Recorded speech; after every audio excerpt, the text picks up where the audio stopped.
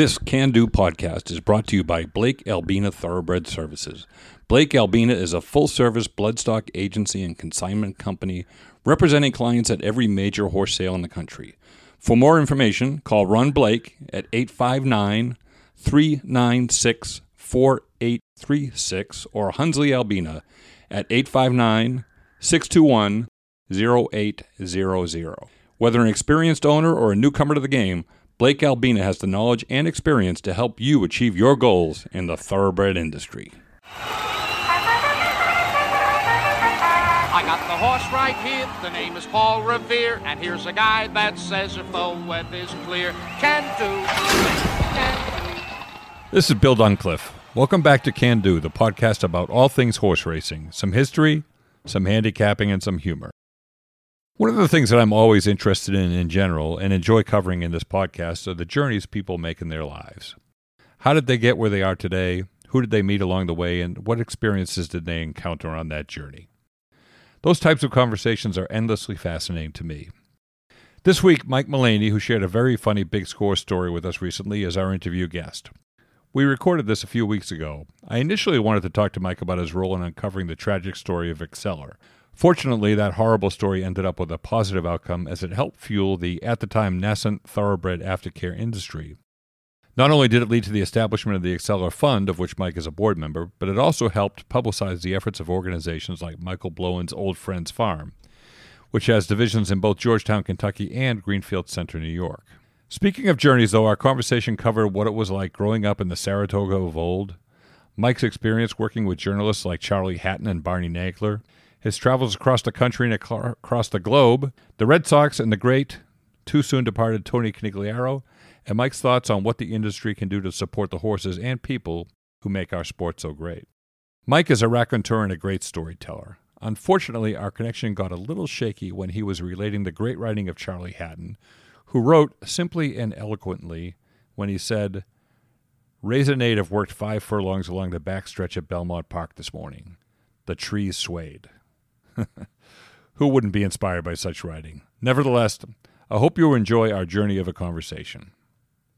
So, Mike, you grew up in the shadow of Saratoga, and it's not surprising, I guess, that a lot of people that you grew up with got further involved in racing, but it's interesting to see that study of a neighborhood and proximity to the track and how it impacts life decisions and life paths. Can you tell us a little bit about that? There have been a few people besides me who've made a career in it. Some have made a career elsewhere and kind of dabble in it.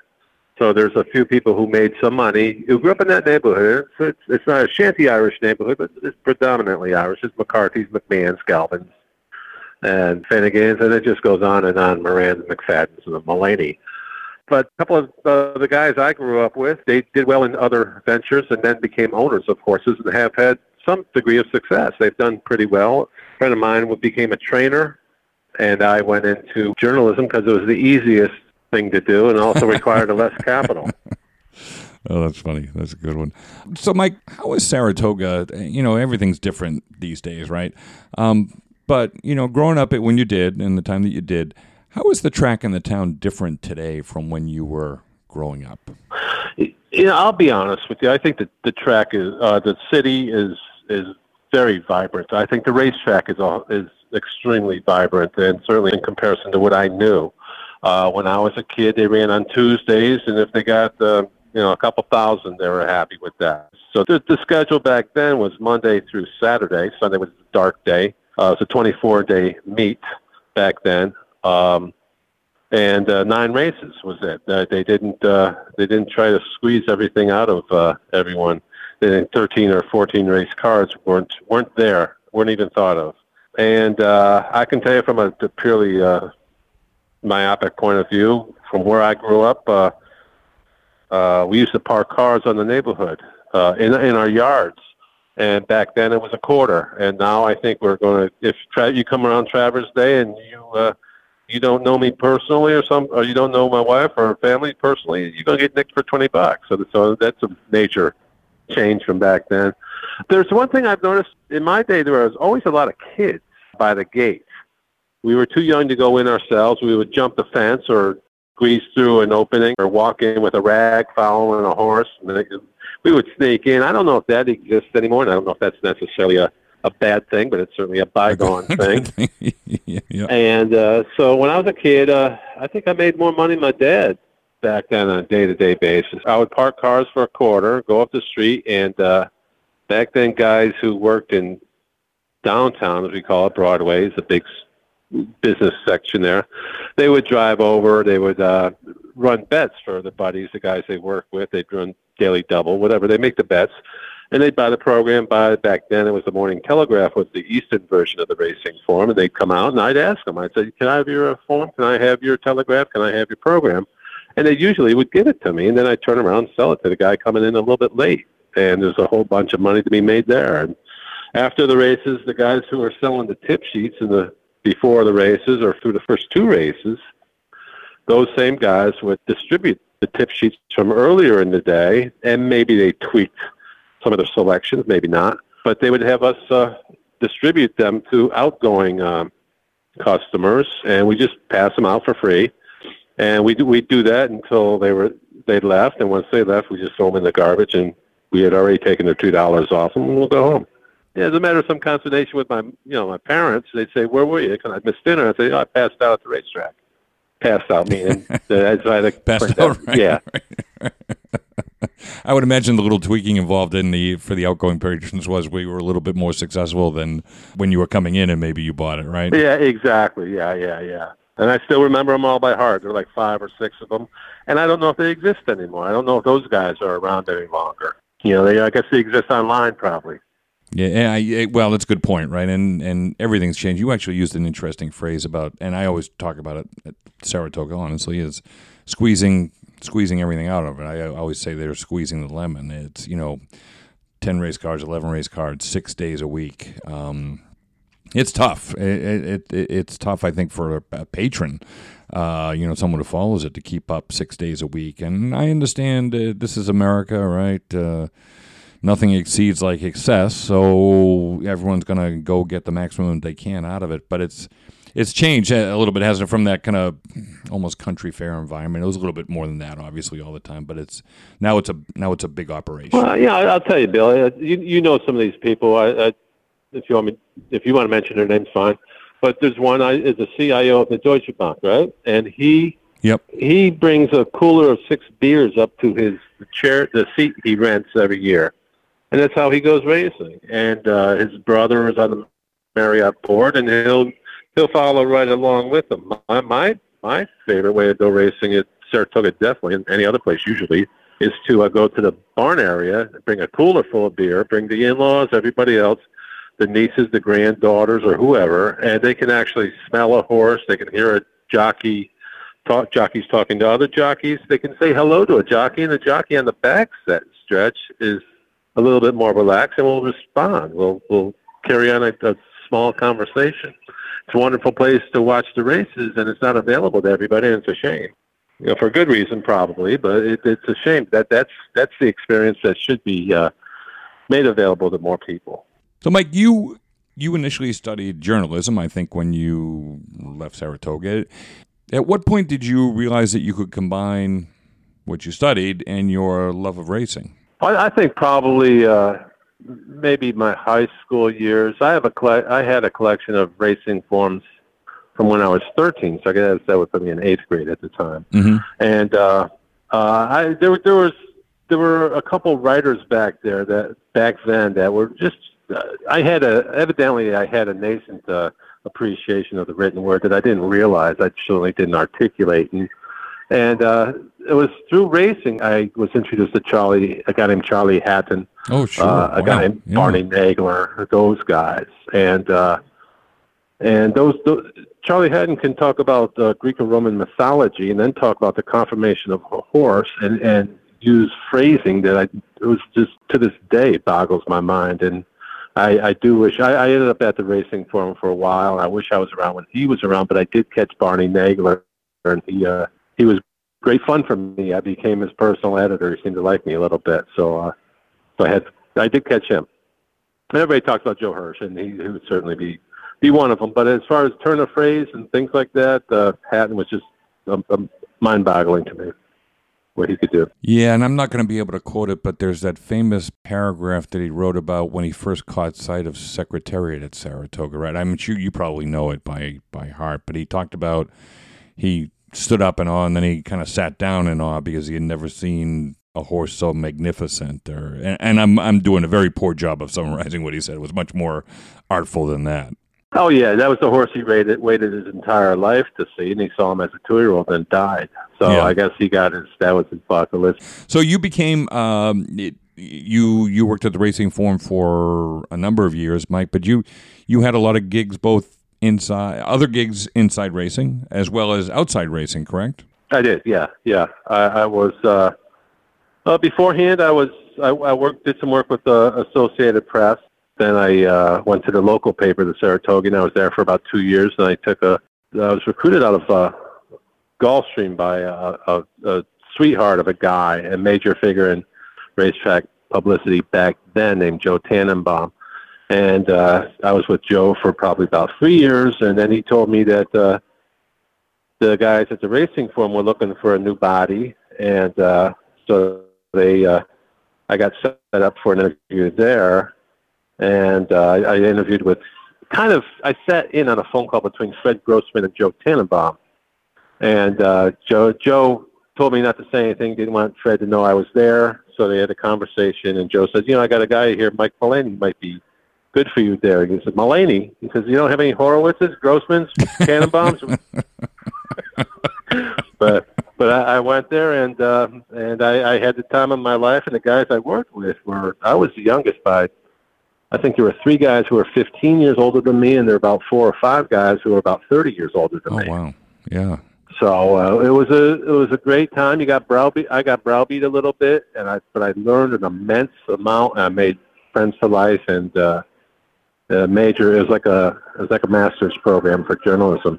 Back then it was pneumatic tubes, copy boys, copy girls, blue pencils. It really was that old stuff. Well, you're talking to someone. My dad worked for the Record American and the Herald American in Boston for, 40 plus years. So I'm very familiar. I was a copy boy for a while. Okay. I ripped the sheets off of the teletype, not the teletype, the UPI and the AP wires, and brought them out to the guys, and the blue pencils and all that. I used to tell people that back then you could feel the paper being made, right? I mean, it was, the rumbling in the building and everything. It was great. It was a terrific environment, actually. And that's, and like a lot of things, computerization has made things better, but it's changed it fundamentally too, right? It's just time marches on, progress marches on, I guess, right? Yeah.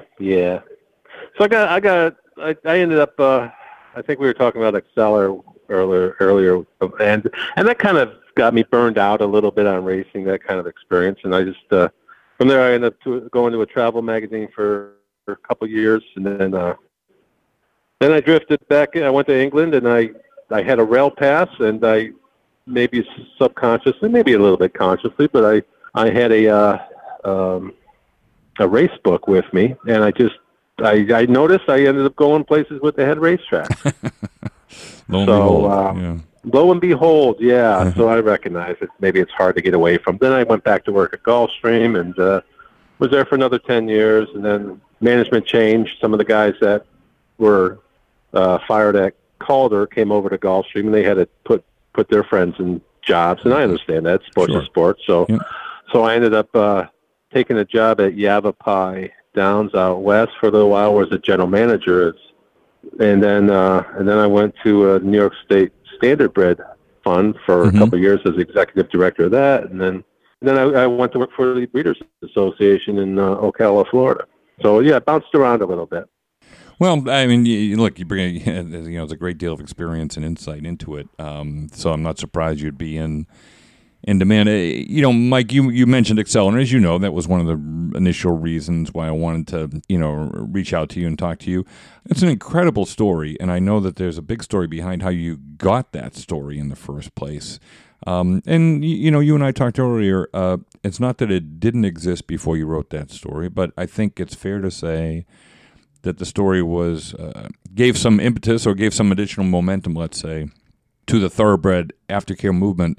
I'd love it if you could tell us, how you kind of got onto that story in the first place, and what happened to Accelera, what you found out, and how you ended up kind of writing that story. Well, it's at the Racing Form, in addition to being Eastern Edition editor, I was also National Features editor. So what I wanted to do was, the guys, there were 64 correspondents. When I say the guys, I mean the ladies and the gentlemen out there. And it's like 64 personalities, and some work a little harder than others. Some need a little coaxing, cajoling. So what I would do for all 64, I would put assignments together like 3 months out.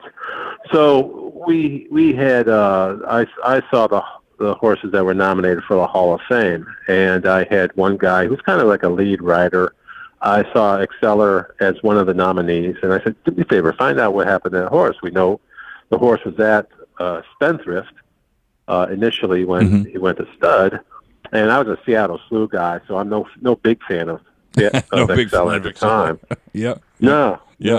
So I asked him to do it, and maybe he wasn't motivated properly, but after 2 or 3 weeks, he just got nowhere. And at this point, I knew the horses in Sweden, so I asked someone else in the desk who had a real big interest in racing, asked her to do it, and she couldn't get far. The time difference and the language difference, and she was telling me and all this. So I just kind of went on my own. I looked up the manual, and there's a thing called the Scandinavian Racing Bureau. What the heck? Let's start from there. So I called up, and a fellow I talked to who I became friends with and still am to this day, named Jorn Zackerson. I told him what I wanted to do, and I wanted to find out how the horse we knew went to Sweden after Spendthrift. It had fertility problems. We wanted to know how the horse was, where he was, if I could talk to the caretaker and or the owner, whoever's involved there, and he said, let me get back to you. And then he did get back to me, and I don't know if he talked to the caretaker or the owner. I don't know if he did a little background check on me, but he told me what happened, and I was staggered by it. He told me that the horse went to a butcher. I knew this was going to be major, and I'm already thinking about who can I talk to past that. And Jorn put me on to a lady named Ann Pagmar, who was the caretaker for the owner, and he told me that Ann spoke English. So I called Ann. He gave me her phone number. I called Ann, and Ann walked me through the compelling story of how she anguished over it for 14 months before she actually did anything. She tried to stall the owner. The owner insisted that the horse be taken to the butcher, insisted on it. And it was all because the horse was infertile, and there's nothing physically wrong with the horse. So she anguished, and she wanted something in writing and tried to stall him as best as she could, and it got to the point where she felt she could stall him no longer, and she did what he asked her to do, and she was it was incredibly descriptive, the story she was telling me, and I was staggered by it. I still remember sitting in that chair, almost slumping, just my mouth was probably wide open. So at that point, I knew this was major, and I had a boss. He was the editor-in-chief. He was my one boss, but I had a couple of colleagues. Evan Hammonds, who's now the managing editor at Blood Horse, and Brad Free is a handicapper at the Racing Form. They were not only trusted colleagues, they were friends of mine, and I was certainly at the Racing Form. We had never dealt with anything quite to this level. I was kind of getting into horse abuse stories a little bit, but not to that degree. So I knew I wanted to run it July 4th weekend. That would be the biggest weekend, and I wanted to put it in print as fast as I could. So I think we waited for 2 weeks, and we talked about it, and I sent them a draft, and I don't think they did too much with it. And then I sent it to my editor-in-chief the day before what I had hoped to be the publication date, and he went for hook, line, and sinker. He was an Englishman at the time, worked for Maxwell with what was the Racing Times, and also in England as well. So he was okay with a story like that, but in the Annenberg years of the Racing Form, something like that would never have seen the light of day. Oh, interesting. Sure. Okay. Yeah. So, yeah. But in the Murdoch years, certainly it would have. And And in the hands of the editor-in-chief, it did as well. So we ran it, and I put a couple sidebars together, and we ran the story, and it got to the point where my boss called me up and said, I need you to write something because I'm just deluged with the letters. I need the letters to stop. So, but the good thing is from it came, of course, the Exceller Fund, and then the momentum for similar existing organizations was there, and it also probably created other ones as well. Well, Mike, what was it that you wrote as a follow-up when the editor-in-chief came back to you then? I don't have my notes or with me or anything like that. Yep. But what I noticed, there was a theme where it was pretty harsh on the Swedish people. Okay. And because Anne did have to lead that horse to the butcher, she actually did it. And I just didn't look at it that way.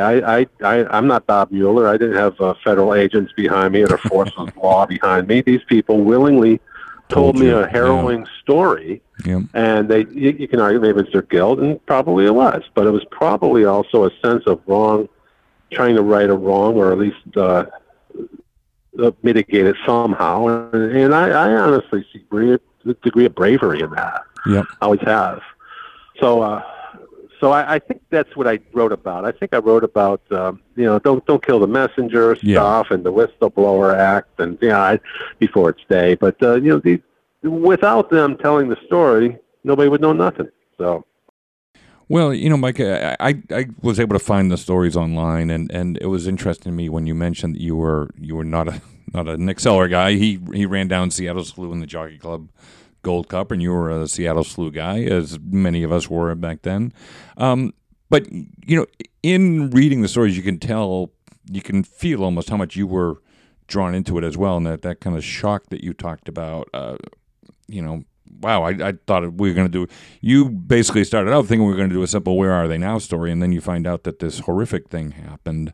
You can feel that as you read it. You really got drawn into it. In other words.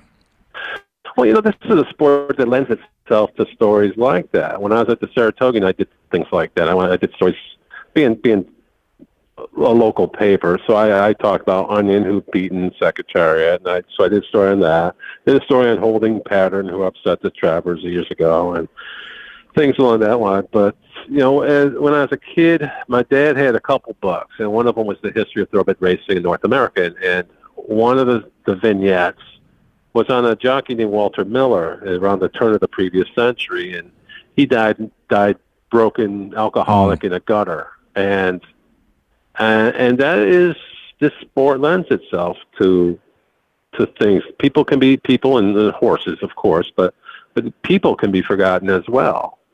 They can fall on hard times. Nobody knows anything about anything. So I had all the guys do, not all of them, but I had a lot of them do stories. I did several others myself, but if I could have prevented something like that from happening. It didn't work with Exceller. It came too late. But about Walter Miller kind of a story. And it turns out there was a guy, and I don't want to drop a name, but he wrote Forgo, who fell on hard times, was cleaning bars after last call. He was the guy that went in there with a bucket and a mop. Wow. So in the city. So I mean, that will probably always happen. And if there were any turf journalists out there, these kind of stories are easy to find, and you do a little bit of community good if you did them. Well, and I think it's important for people who are patrons of the sport to realize that there's more that goes on. They'll come in, they'll play their 9 races, and they'll walk away, right? But if you really love the sport, there is a way that you can contribute to it as well and support some of those programs, whether it's Thoroughbred Aftercare or Permanently Disabled Jockeys Fund is another one, right? On the human side of it.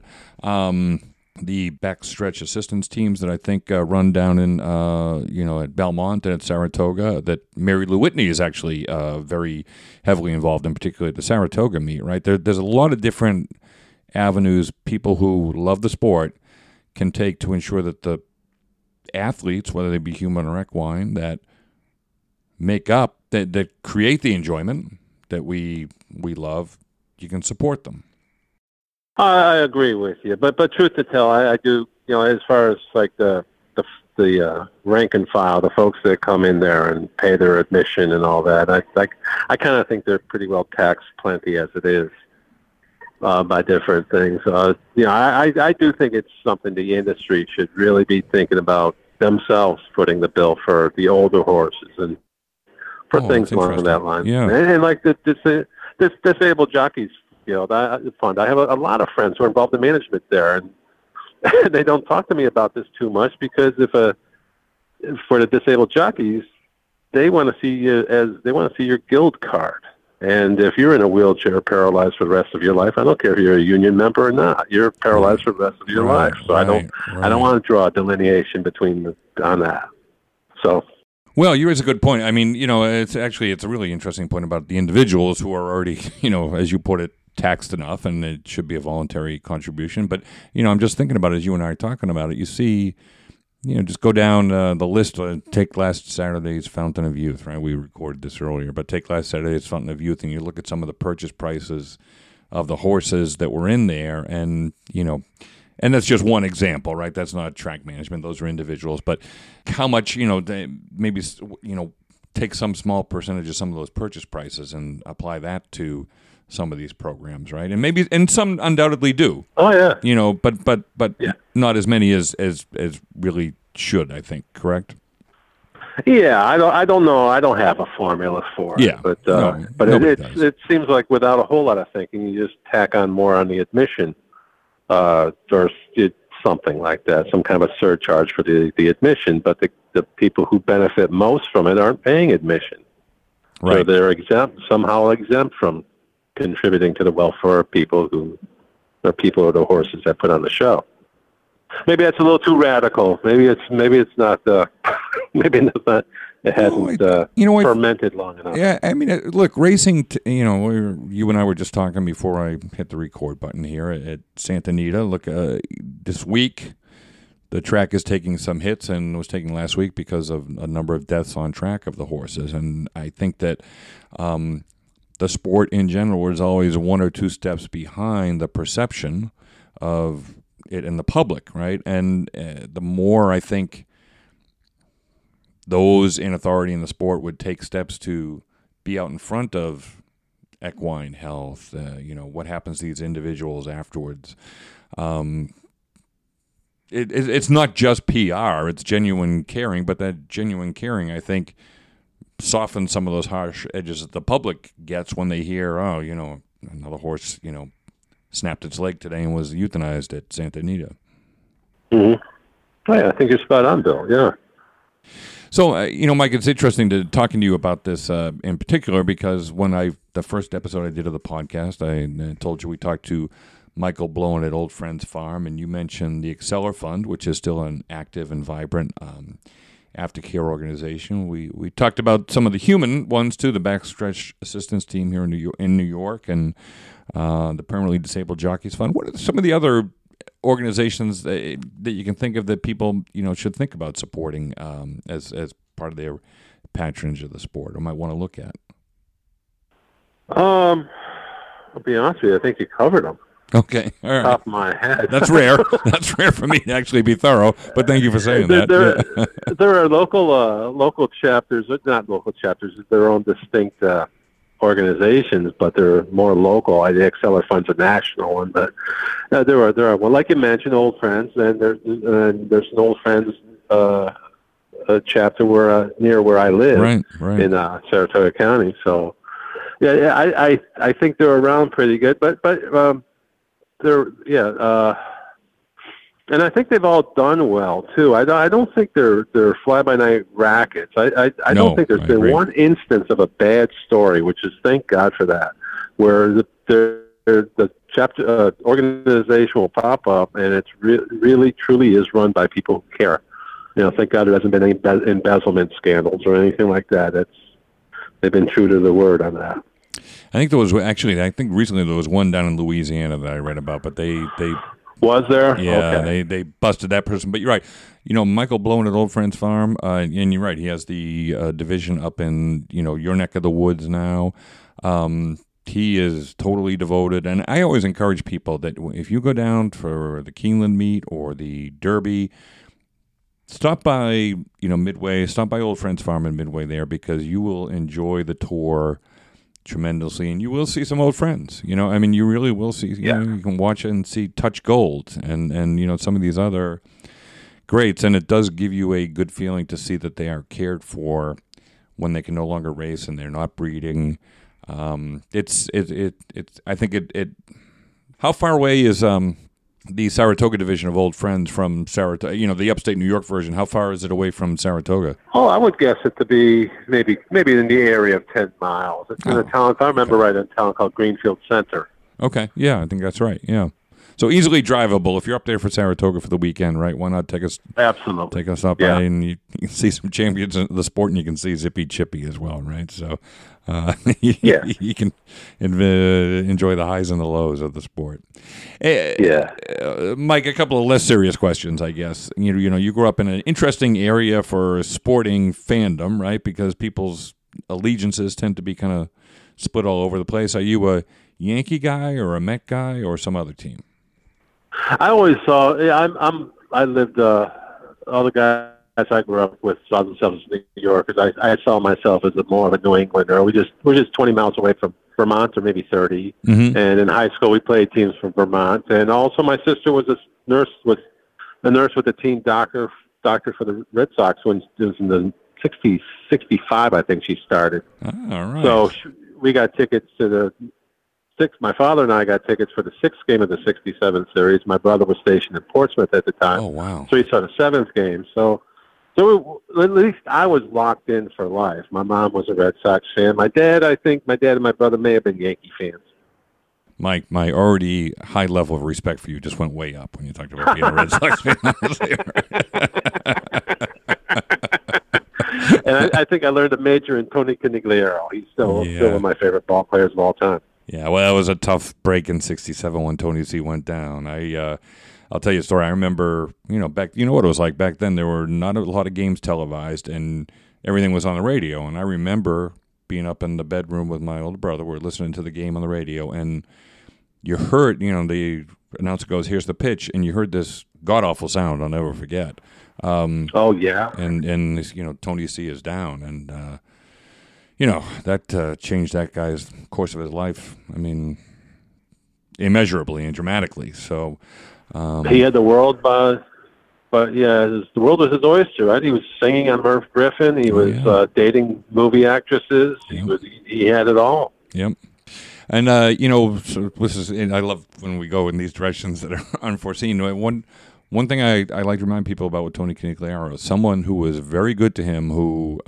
Not only liked to wear a black hat, he was viewed as a black hat, was Al Davis, general manager of the Oakland Raiders. He was very mindful of Tony's care and his family, and without ever saying anything, injected himself a lot into helping Tony in his career and through his ultimate demise, honestly. So yeah, there was a hook there, wasn't there? Wasn't there a reason why Davis was interested? I just can't remember top of my head what it was. I know. I think Tony C ended up being a sportscaster out there in the Oakland area.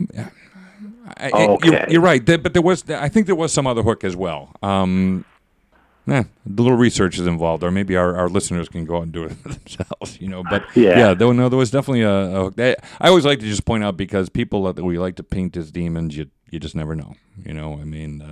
There's the public perception we have of people, and then there's the reality. So, Mike, like I said, I really appreciate your support here and your thoughtfulness, and hopefully get to see you out at Saratoga this summer. All right, Bill, I enjoyed it. You're very good at it. Oh, well, thanks, Mike. I appreciate it. Thanks very much. Listen, enjoy the rest of your time down in Florida, and take care. Okay, bye. Thanks. Bye-bye. All right, so the millions of you who listen to our podcast each week heard our producer and my nephew, Ross Duncliffe, share his Tales from the Mutual Windows in our closing podcast from Season 1. Ross is a great storyteller, and I thought as a reward for all the hard work him and his team have done to put us on the air, we'd ask him to share what is a great Big Score story. The Big Score segment of our podcast is brought to you by your friends at Endeavor Farm on Old Frankfort Pike in the heart of the Bluegrass. Every Big Score has its roots down on the farm. Boarding, breeding, foaling, layup care, and sales prep are all services offered by Terry Nickel and his team at Endeavor. You can reach Terry at 859-509-7035 or email him at terry@endeavorfarmky.com. That's ENDEAVORFARMKY.com. Thanks again to our friends at Endeavor Farm for sponsoring The Big Score. How easily a big score can take us out of the hole and bring us back to the heights, Ross, right? That's exactly right. All right. The hole indeed. All right. So I'm not sure if we ever established the last time that we did this is that I used to be a stand-up comic. I used to be a road comic. And That's funny. Yeah. It's hilarious. Yeah. I wasn't very good. Oh. I'm kidding. Oh, don't be so modest. Go ahead. No, I mean, it was a lot of fun. It was a lot of fun. You weren't good. It wasn't that you weren't very good. Oh, yeah, that's true. Just sad. It's just sad. No, go ahead. There was a hack joke out there that a lot of comics would say, like, everyone laughed when I said I was going to be a comedian. Now no one's laughing.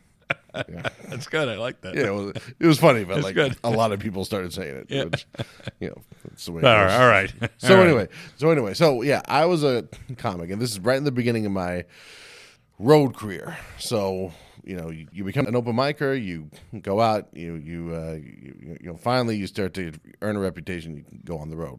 But even still, when you do that, you're not really a full-time comic. It takes a while until your schedule's so busy. And it's one of the best feelings in the world when your schedule becomes busy enough that you can't have a day job anymore. So you're like, wow, I'm a full-time comic. This is what I've always wanted to be. And the way it goes sometimes is 3 months later, you find yourself looking for a day job again, whether permanent or temporary, because it's a lot harder out there than you think. And Maybe I shouldn't have been so adamant the last time I told my boss to take a hike. Exactly. And so it had been a long summer, and I was on the road, but the summer is kind of the slow season for comedy anyway. It really gets rolling in the winter. And by August, I was still working. I'm not saying I wasn't, but I found myself needing to make about $300-400 before my next road gig. Okay. Which means that even though I was a full-time comic, I still maintained all my relationships with my temp agencies. Mm-hmm. And those guys, at least around here, they never had clerical work.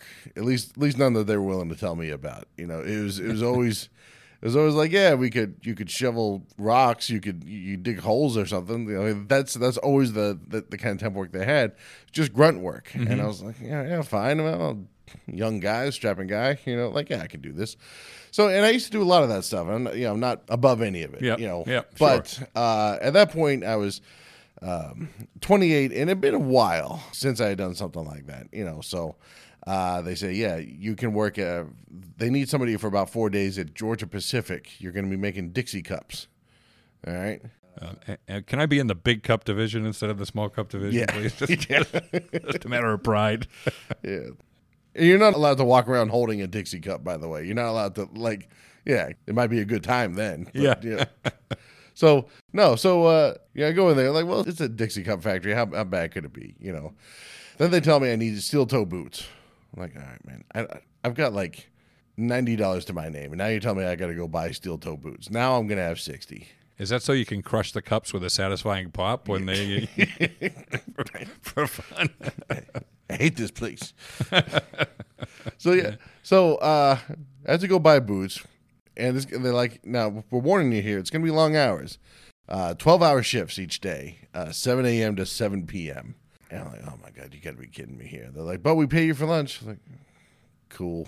It's $8 an hour, so keep your $4. You guys are employers of the year right there. Yeah.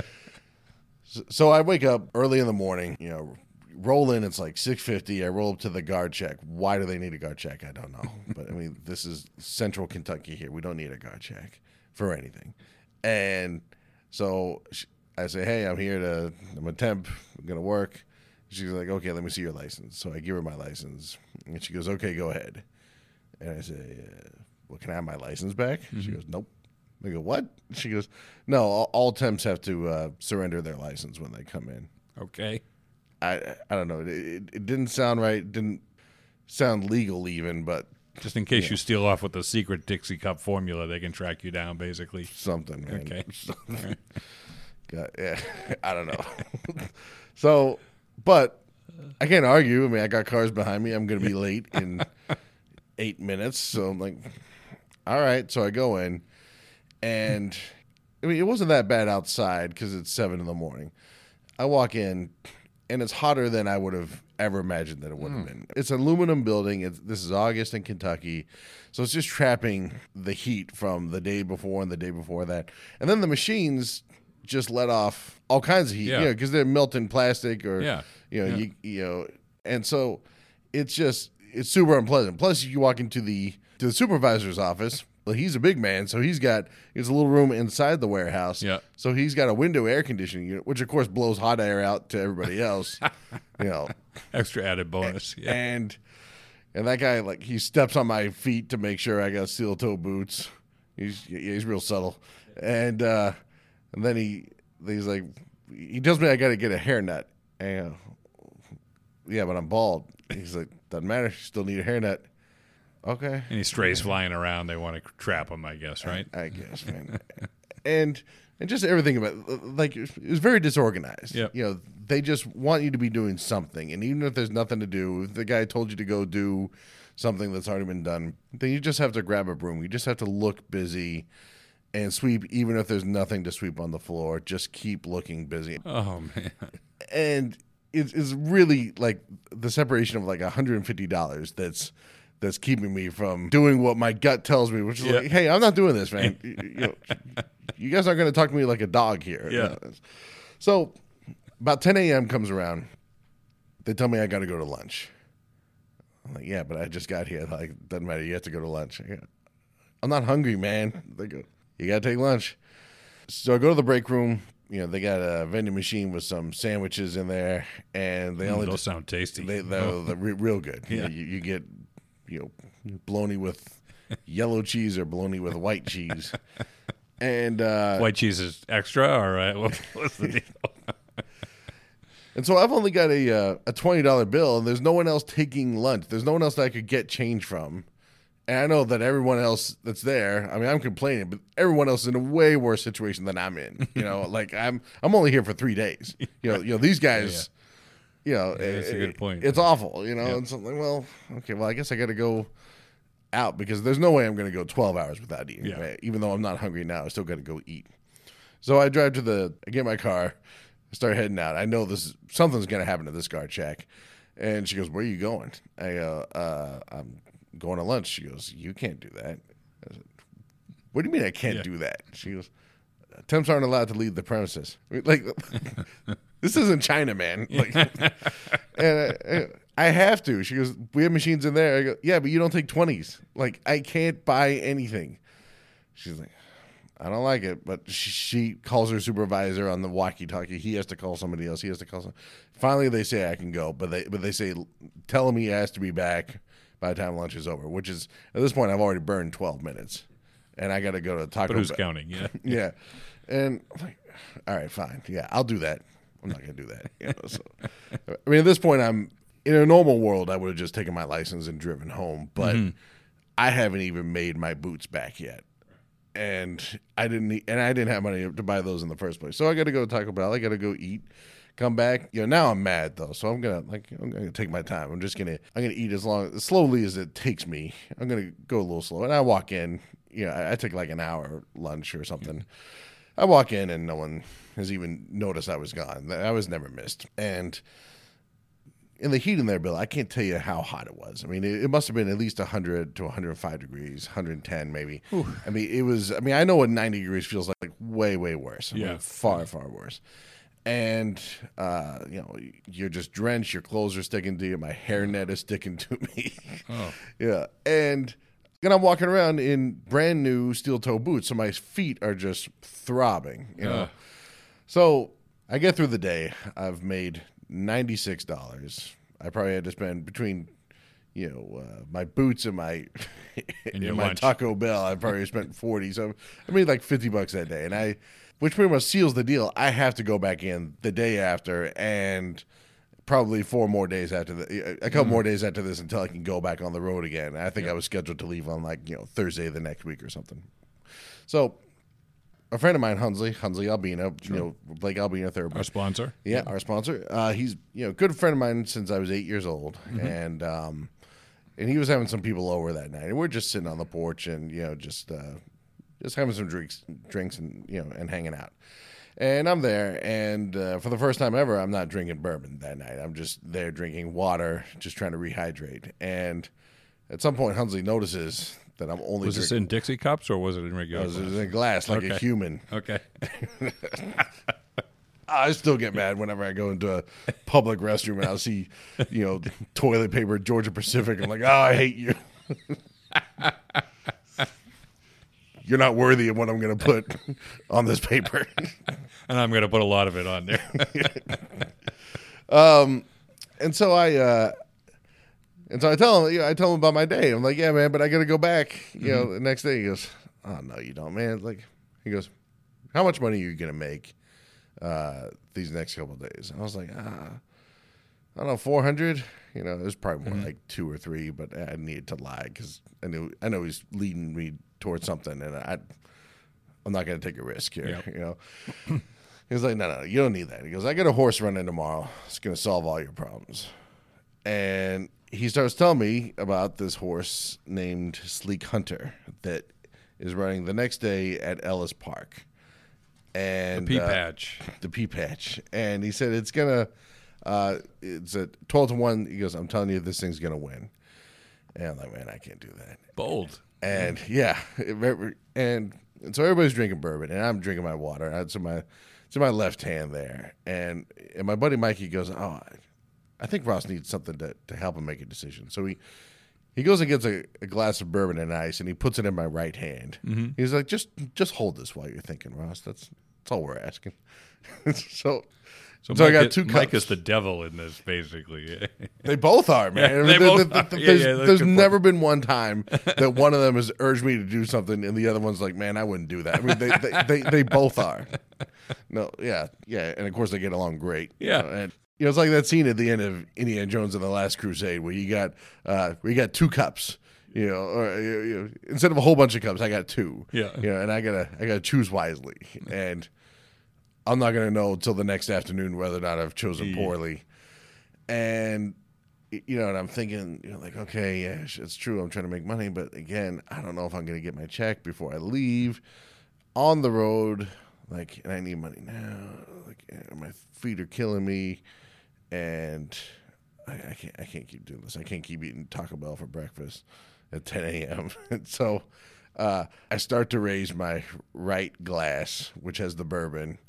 And the whole porch, everyone on the porch is like, oh, is he going to do it? I take a sip of the bourbon, and everyone starts cheering because they know now I'm in. Yep. Because there's no way I'm going back in the morning. I'm getting up at 6 in the morning for this now. So still drinking my water, but now I'm drinking bourbon. All right, I'm in. So next morning, I pull together what I have, which is maybe about $40. And if I lose this, I really don't know what I'm going to do. And I head down to Keeneland with the guys for the simulcast. This is Friday, August 17th, 2007. This is the second race at Ellis Park. Sure enough, Sleek Hunter does as promised. All right, and goes off and he wins. He paid $23.40 to win and $10.60 to place. I think I did 20 and 20. So a little over 10-1, basically. Yeah. Close to 11-1. Yep. Okay. All right. I mean, as promised, I got about $300+. So my week is solved. I never step foot in the Dixie Cup factory again. I was able to live the rest of my week and go back on the road and pretend that this never happened. And now now I'm in some bar in Ohio somewhere. Maybe I do this full time. I don't have another. Only job. Losers work in Dixie Cup factories, by the way. And the thing is, with that tip, if you had known whatever he knew that day, yep, you probably could have made some other money because the horse that placed All on the Lion paid $740 to place. So the exacta was almost $200. The trifecta was over $5. Yeah. So that horse was probably like 10-1 as well, all on the line there. So Yeah. wow, All on the lion. Yeah. all on the line. Yeah. So But you're not complaining either. No, absolutely not. No, I got my boots back. I can buy other boots if I wanted to. Anything that gets you out of the Dixie Cup factory and gets you doing something you enjoy. Yes. That's a big score right there. It is. That's a it big is. score. So thank you. At a needed time. Yeah. So thank you, Hunsley Albina. Yes. Thank you, Blake Albina Thoroughbreds. They Sponsored the podcast and sponsored a big score story. Yeah. Brought to us by Blake Albina in more ways than one. So I needed it. It came through. That's a good one, Ross. Thank you. All right, Appreciate thank you. it. Joining us as our guest handicapper this week is my good friend, the unofficial mayor of Floral Park, New York, Mr. Ed Harvey. Ed, we're actually going to take you out of your comfort zone this week, right? We're going to take you away from the racing on Long Island, and we're going to take you out to Hot Springs, Arkansas, to talk about what looks to be a pretty sloppy, at least in terms of racing service, Arkansas Derby, right? Yes, sir. And we've been doing our homework, as we typically do. Yes, sir. Thanks to you. And looking at past form, Omaha Beach has a form in the slop, running away by 9 lengths, Santa Anita, back in February. There's one other horse that ran in the slop, not too well, though. So, I mean, just from that perspective, you have to lean a little bit in the Omaha Beach area. Now, I've been watching the works over at Santa Anita for Omaha Beach, as well as Improbable, and they worked out a day apart from each other, and each one of them, in the last 2 workouts anyway, each ran the bullet of the day. So these 2 horses are primed. One of the things that many of the journals and journalists and announcers have been pointing out is that with Improbable, who's a fantastic horse, is getting a huge change with Jose Ortiz jumping on board. I think that is very significant. Good point. The one hole I don't think is detrimental based on statistics. So in the distance races, generally speaking, the hole number 1 produces about 12% winners. You know, the 4, 5, and 6 is a little bit higher, but from a distance perspective, I don't think it's a big deal. Hold on, that's my dog Duke. He's chiming in. There's Duke. Yeah, Duke happens to like another horse that he wants me to get to real quick. Okay. but we're going to hold off. So I think it looks on paper to be a 3-horse race between Improbable, Omaha Beach, and the Asmussen horse, Long Range Toddy. Long Range Toddy, sure. Yeah, Stuck way outside, both legs of the Rebel all run at the same time. I mean, one was a little bit faster than the other in the early stages, but they all ended up at 142 and change. So it's tough to pull these apart other than looking for little things like Jose Ortiz, adding blinkers on Improbable and things like that. Now, Bill, you and I don't play this game to play favorites. 2-1, 3-1, that's kind of not the way we play this game. Right. Bill Mott's got a horse in here. And I like he's the only real quote-unquote shipper who hasn't run at Oakland Park. And Country House, if you throw the last race out, and I have because he was wide the whole time, and he's switching from Saez to Joel Rosario, who is one of the top jocks around and happens to be one of Mott's favorites. I think that's significant. And I think it's significant enough that I'm willing to wager a few banjos on it. Okay. And, all right. You know, in the slop, sometimes you get these horses that you know, this horse is always coming from behind. He's a slow starter out of the gate. He's had dirt in his face. Now the dirt's going to be wet and it's going to be mud. But I'm confident with the change of the jock and the price. I'd like to throw my money on Mott's horse. So Country House. That's Country House. All right. Well, you know, you make a few good points in there, Ed, about, you know, the slop form on Omaha Beach. And, of course, you had the 2 divisions of the Rebel there. What I find interesting about Improbable is the jockey change and also the blinkers on. I mean, here's Baffert making a lot of changes, which, you know, to me indicates he doesn't quite have the horse figured out yet. You know, maybe I'm wrong about that. Maybe the jockey changes do more to just, you know, Drayden Van Dyke's schedule, although that would seem kind of odd because Mike Smith sure made the ride out to Oaklawn to ride Omaha Beach. Yeah. You know, Mandela is not one who's known to get rush a horse into the Derby. So He's a pretty significant entrant there, and he's run pretty well. But that one, and this has come up a couple times this Derby season. Here's a guy who excelled on the dirt. Once they switched him over there, why were they ever starting him on the turf in the first place? I've seen that with a couple of these. Much Better, the Baffert horse that ran in New York a couple times. That seems very odd to me. And Country House, I believe Country House actually at one point was working in company with Tacitus, the winner, as you know, of the Wood Memorial in your backyard. Yep.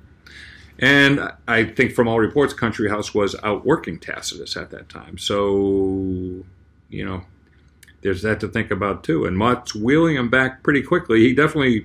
He wants to get him in the Derby, right? There's no question. Yep. I like this horse. It's all about price, and I'm going for a price here. I like you thinking on it, Ed. The quickest way to the poorhouse, I think, is to be betting 2-to-1 shots all day, right? So, and we don't want to go to that house. No, we do not. No, we like the Country House better. We don't want to be welcomed back into that house. Let's put it that way. Yes, sir. Well, I wish you luck, Bill. All right, Ed. Well, good luck to you, and thanks for your support. And we'll check on the results. Hold all tickets. Take care, my friend. Bye-bye. That's great stuff, Ed. A little schedule announcement I want to make for all of you listeners. Our next podcast is going to be the week of the Kentucky Derby. That week we're going to have Hunsley Albina, Bloodstock agent, and our sponsor talk about who in the field of the greatest 2 minutes in sport has the breeding to go the distance. An especially valuable set of information given the question marks surrounding this field going into the race. We'll also have TK Kugler from Wasabi Stables join us and talk about his betting strategy for the race. Prior to that, just to get you in the Derby mood, I will recount my own personal big score story from the Kentucky Derby. I think you'll like it. And, of course, as an aside, I'll also be publishing my annual, somewhat irreverent look at this year's big race. We'll wait another 2 weeks for our next podcast. Preakness Week, we will talk with Cricket Goodall, Executive Director of the Maryland Horse Breeders Association, about Maryland racing, and we'll also have a special guest who will reminisce with us about one of the legendary personalities associated with Maryland racing. Our final podcast of the season will take place Belmont Week, where none other than the Beast of the Belmont, Anthony Stabile, will join us to talk about his favorite Belmont stakes of the past and will help us look forward to the crowning jewel of the Triple Crown. That's going to wrap up our Season 2. We'll take the summer off and rejoin you in the fall with another great season of Can Do.